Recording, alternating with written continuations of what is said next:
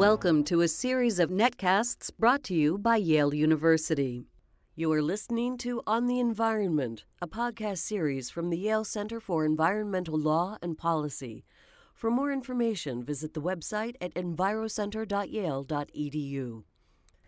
My name is Joanna Dafoe, a research assistant at the center, and you are listening to the second part of a podcast with Dr. Daniel Yergin to discuss his recent book, The Quest: Energy, Security, and the Remaking of the Modern World. Dr. Yergin has been described as one of the most influential authorities on energy, international politics, and economics. He received the Pulitzer-Prize for his book, The Prize, The Epic Quest for Oil, Money, and Power.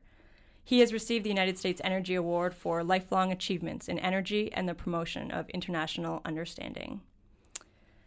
Dr. Yergin, welcome back. Thank you.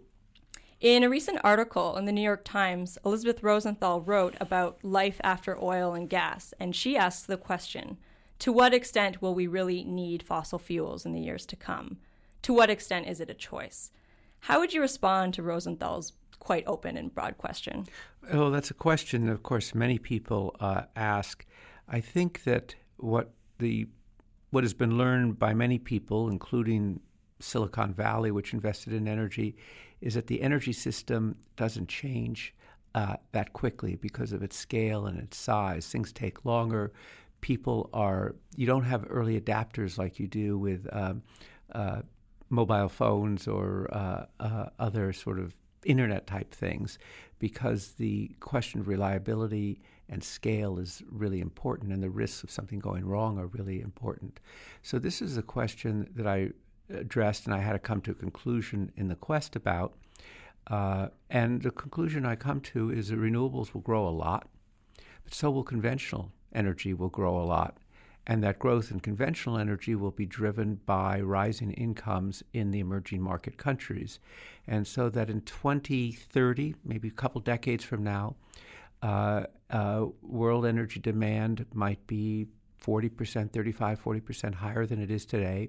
Renewables will have grown a lot, but so will conventional energy. And so the mix, the share, will not look too different. It probably will still be 75% fossil fuels.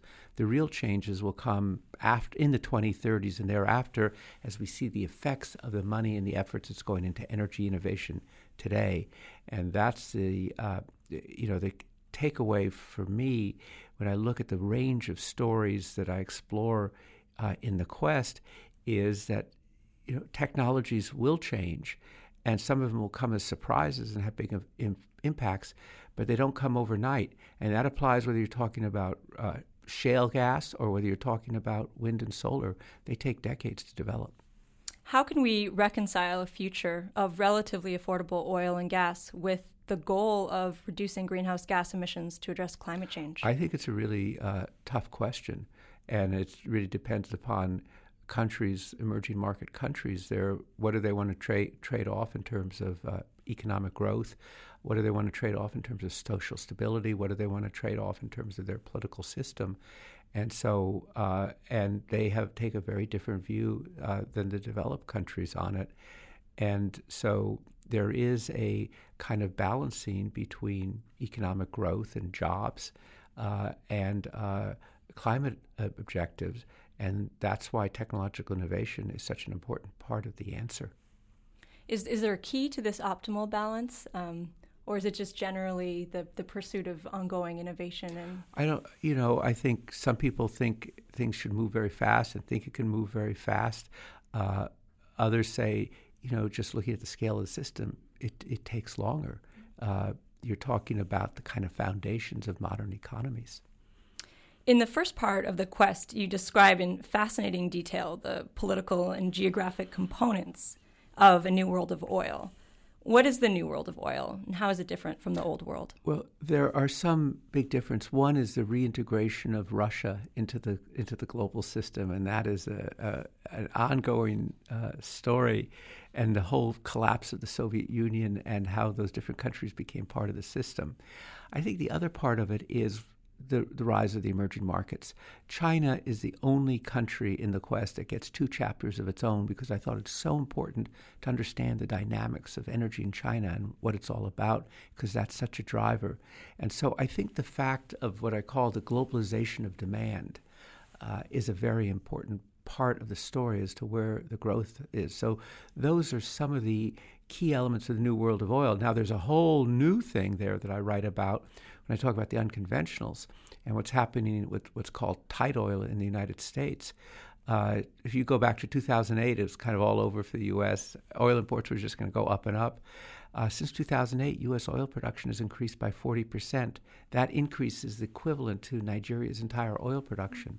So the development of these new technologies, once again, technology responding to price and need, that may continue to reshape this new world of oil. Another big focus in the quest is related to modern energy security, and you call for the expansion of energy security in response to changing infrastructure, information technology, and a world economy. What energy security threats are most important for policymakers and industry to be mindful of, and what opportunities exist for building resilience to these threats? Well, resilience, your use of the word resilience is really key to be able to respond. I mean, you have the traditional threats that, are kind of embodied now with the standoff with Iran over its nuclear weapons program, and whether in some ways, once again, oil production from that region will be disrupted. The security of the Strait of Hormuz but I think that there are kind of three elements today that are new. One is physical security of assets, and we saw the jihadists seize the gas processing facility in the Sahara Desert of Algeria with the intention of doing they did horrible things, but doing much more horrible things. And I think that's a question. The second is what I call integrated energy shocks. We saw that with Hurricanes Katrina and Rita in the United States, and then we saw it with Superstorm Sandy.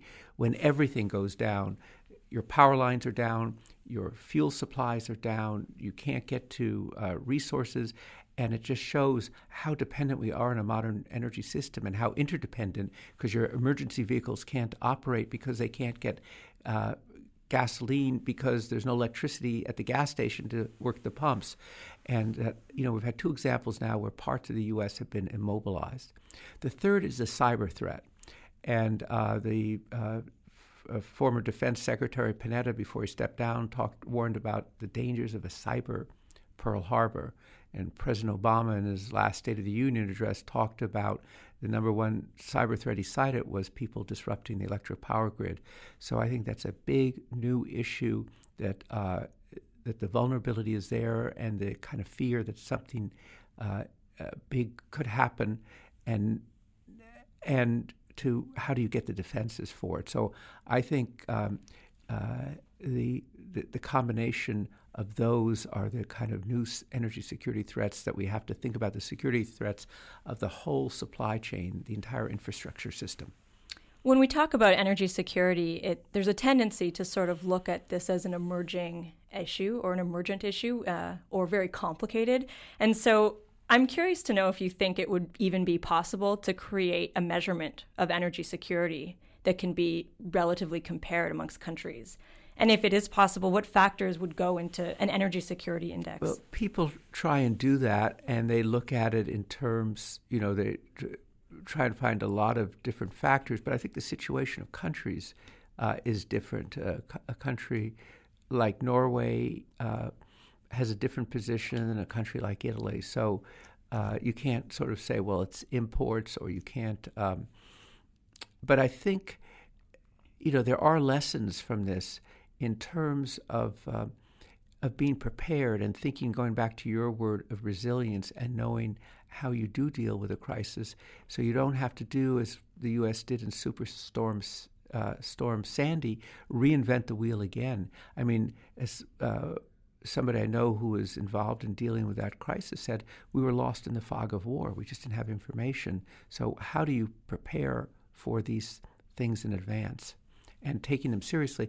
And I think on the cyber threat, you need cooperation between government and the private sector because of the nature of the networks. Dr. Yergin, thank you so much for taking the time to speak with us today. Dr. Yergin's latest book is called The Quest: Energy, Security, and the Remaking of the Modern World. Thank you.